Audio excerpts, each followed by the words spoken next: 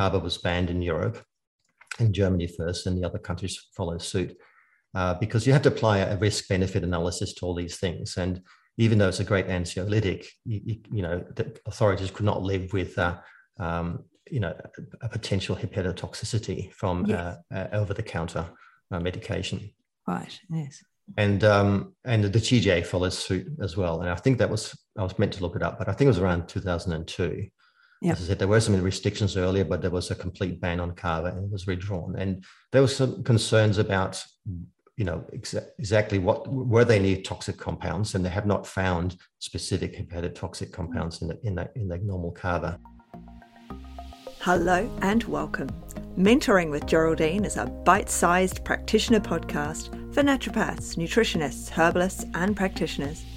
This podcast responds directly to your needs, the needs of the practicing natural therapist. With interviews, herbal discussions, something business and something clinical each week, you'll get the variety you need and enjoy to stay motivated in practice. Hello, everyone, and welcome to Mentoring with Geraldine and the Bite Size Podcast. And I've got an amazing guest with me today. So real nerd crush. Thank you, Michael Thompson, for coming on and speaking to us today. So Michael is an author. And for those of you watching on YouTube, you can't see it on podcast, I know, but I'm showing you the two books. I've got his old one here, right hand. And I did actually wipe the tea stains off the front. And this is the new desk reference that he's created. And he's a naturopath and herbalist. And he's based in Hobart in Tasmania. And he's been in practice for the last 35 years, which is so cool. So Michael has very kindly given up his time to come and chat to us. And we're going to go through some of the herbs and some different things that we don't really talk about, that, stuff that happened perhaps before any of you thought about becoming herbalists or naturopaths. So the Kava, what's going on with Kava? That's a really interesting one. And Siberian ginseng, and otherwise known as erythro, and hypericum. So we've got it's got some goodies that we're going to chat about today. So thank you, Michael, for joining us. And wow, we're so lucky. You're welcome. Thank you for inviting me. So let's talk about Kava, because yes, the Kava ban actually happened about 20 years ago.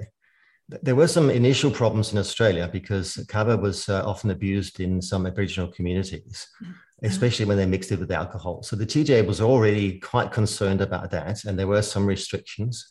I don't know much about the drug interaction. The alcohol Kava interaction, but I think it produced some mental, emotional kind of instabilities in people, and also there was a skin disorder that was described in the 90s in some Aboriginal communities, related possibly to that interaction between alcohol and Kava. So Kava was always, I guess it's because it was in Northern Territory and also Western Australia mostly, maybe some direct trade with some, Polynesian or Micronesian islands. And so Kava has been known in Australia for a very long time, and the TGA was concerned about that.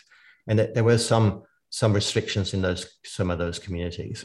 But I think it was around 2002, thereabouts, that there were some reports coming out in Europe with Kava use and liver toxicities. And yes. I did work with a good friend of mine who's from Germany. He's a pharmacist, researcher, PhD in herbal medicine, and an established and recognized herbal expert in Europe to advise governments and work in registration of drugs, herbal drugs in Switzerland and Germany. And he and I did some articles a long time ago, both on black cohosh, because that also came out with liver toxicity of reports. And there was a series of those even reported in Australia, and none since. So we actually examined both of these cases, Kava and black cohosh, and found that none of them actually contain any toxic compounds. This is coming out of the literature around the same time. So you could not give any of those to mice and induce liver toxicity. So the thought, of course, is that there's some kind of autoimmune reaction that happens in some individuals. And but as a result, back to the Kava, Kava was banned in Europe, in Germany first, and the other countries followed suit, because you have to apply a risk-benefit analysis to all these things. And even though it's a great anxiolytic, the authorities could not live with, a potential hepatotoxicity from over-the-counter medication. Right. Yes. And the TGA follows suit as well. And I think I was meant to look it up, but I think it was around 2002. Yep. As I said, there were some restrictions earlier, but there was a complete ban on Kava and it was redrawn. And there were some concerns about, exactly what were they near toxic compounds, and they have not found specific hepatotoxic compounds in the normal Kava. So they kind of knew that there might have been some kind of reaction, but not what sort of reaction or what type of person might have those kind of reactions. So it was banned. There was also concerns, some efforts to find out, is it Kava? Is it happening in the Polynesian islands where they have more traditional ways of consuming it? For instance, it's a water-based extract. I think they chew it and milk and mix it with water and drink it as a herbal, a cold infusion, if you like. And so there were some concerns about, is it a particular source? Is it a particular variety? Is it the manufacturing? And they came down pretty strong on the manufacturing, that maybe some of the solvents used in herbal extracts, because these happened then to be dry extracts used in tablets and capsules and so on. So it wasn't traditional Kava drinks in Europe that caused the problems. And here, same, there were sort of commercial products that caused some of these, that were maybe associated with liver failure in some patients here as well. Although it was a very poor reporting at the time, and a lot of cases actually duplicated and described in different ways, and there was it was poorly handled actually by all the authorities, and they rushed into this ban.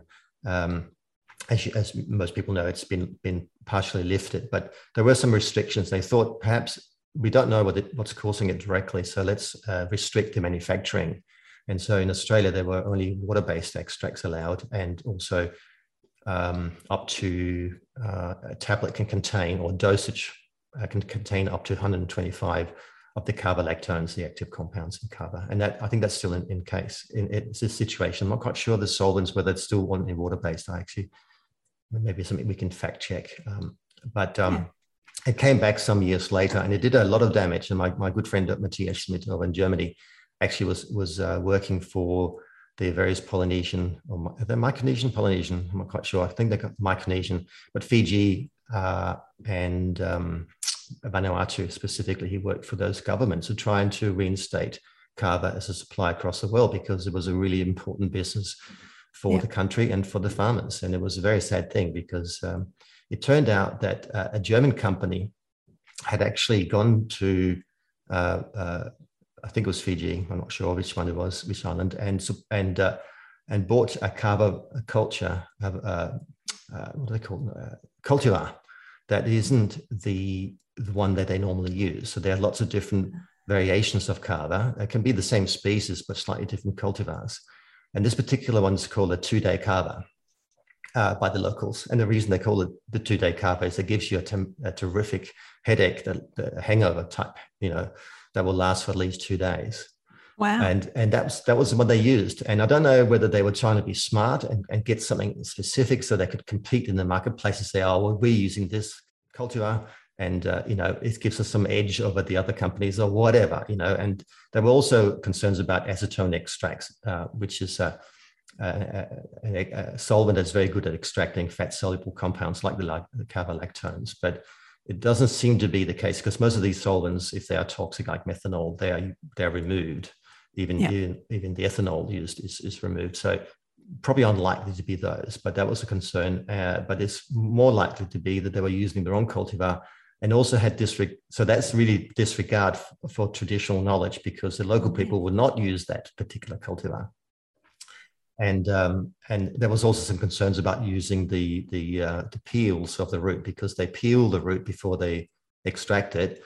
And obviously somebody was selling off, tons of peels, and so it really is a big lesson about the companies doing the right thing, following tradition, apply some science so you get a consistent quality product, but listen to tradition. And I'll give you another example with Hypericum later on, where they didn't listen to tradition and it caused all the problems. And so now, Matthias Schmidt actually took the German TGA, their local version of the TGA, to court and won a few years ago.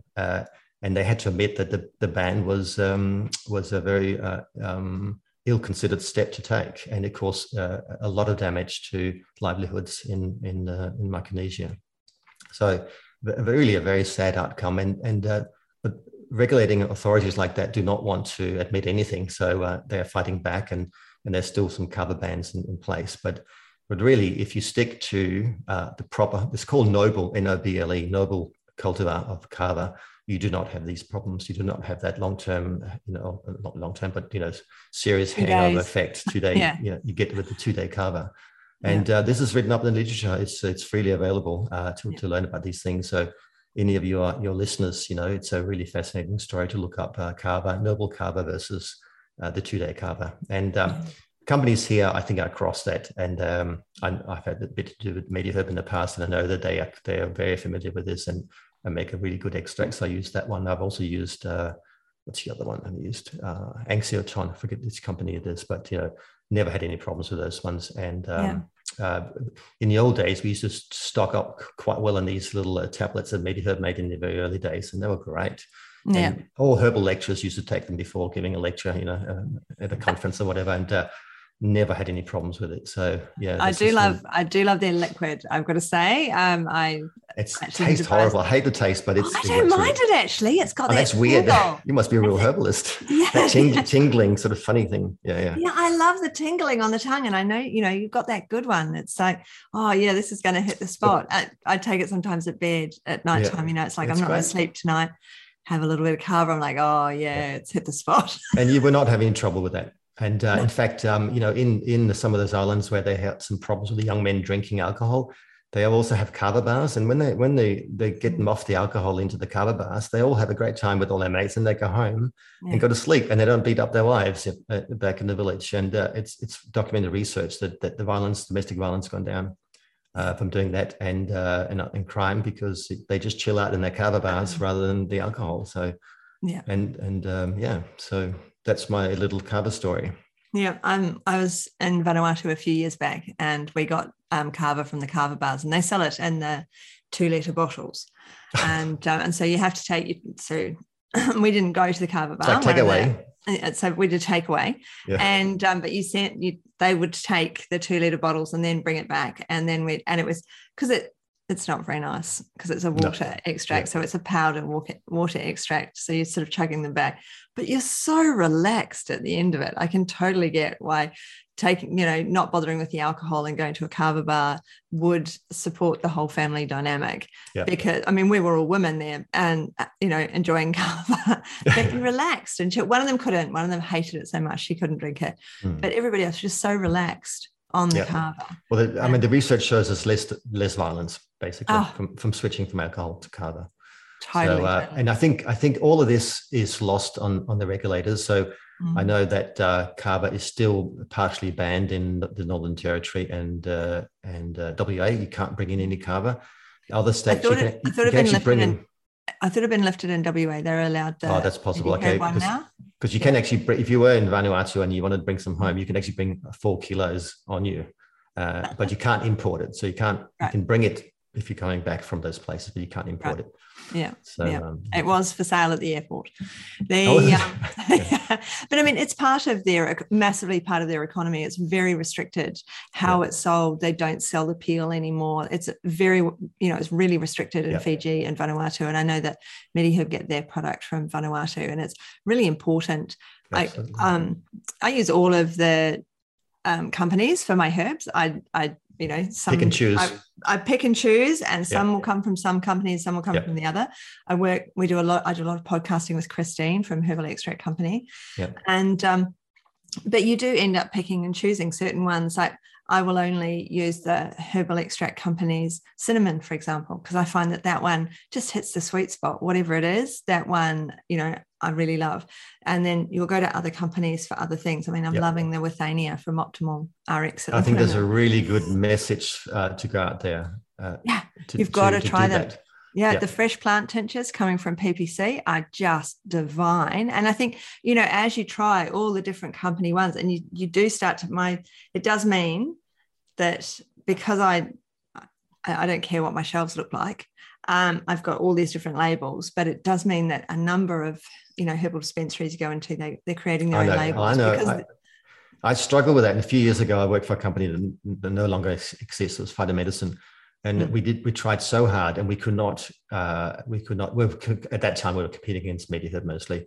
Yeah. And we would go into a clinic and it'd be all a green wall, and they would not want an orange label in there. And it's a really bad attitude, actually. I totally believe you've got to go across the board, because each company makes amazing product, and some are just better with one than another. Also fresh plant tinctures, I think, are underrated. I used to be a bit against them because I thought they were so weak, but I'm actually changing my mind a bit. But I've never used them very much because they were never properly available in Australia. Yeah. And so that's another thing to consider. Yeah, the PPC have got those now, and they're delicious. They taste really nice. Yeah, the alcohol makes them taste worse. There's no doubt about that. Oh yeah, but they're stronger. But they're not necessarily stronger across the board. So it's really complex. Yeah. Yeah. Anyway, you get those energetics and things. But no, I mean, I love my herbs, and got a huge number. And now, of course, that I've got my book.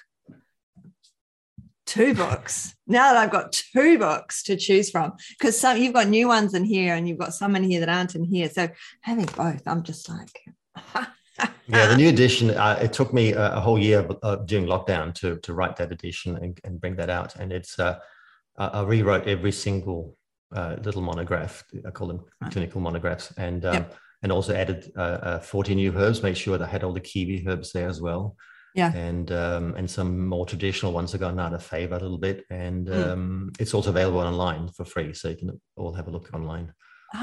Available online for free at the moment. That may change, but it's been up there. I think that should probably change. It's a lot of hard work there, Michael. And it's got a bit more information and some more references as well. So I'm still working on that. I haven't done anything for a while online, but have a look. It's just phytotherapy deskreference.com. Okay, well, I will make sure that I put that in the show notes so that people can go and find it from the show notes. So I think that we will finish today's episode, and I will have you back again, Michael, to talk about hypericum and erythro on another occasion, if that's all right, because I think that all of the listeners will be heading straight to the show notes to go and look at your desk reference online. I think there's going to be a bit of a rush. So I will have you back again, if that's all right. Thank you so much for joining us. It was very enjoyable. I loved it. Sorry, I'm interrupting you. No, it's totally fine. I've sat here enraptured learning all about Kava. So it's going to be really cool when we get back together and do erythro and hypericum. So thank you so much for coming. Thank you very much. Thanks so much for joining me today. Don't forget to rate, review, and subscribe to the podcast for the weekly episodes. If you'd like even more support and learning, then the Academy is for you. Here you'll find part 2 of the herbal discussions, more clinical learning, and case studies to support your clients in practice. Bye for now.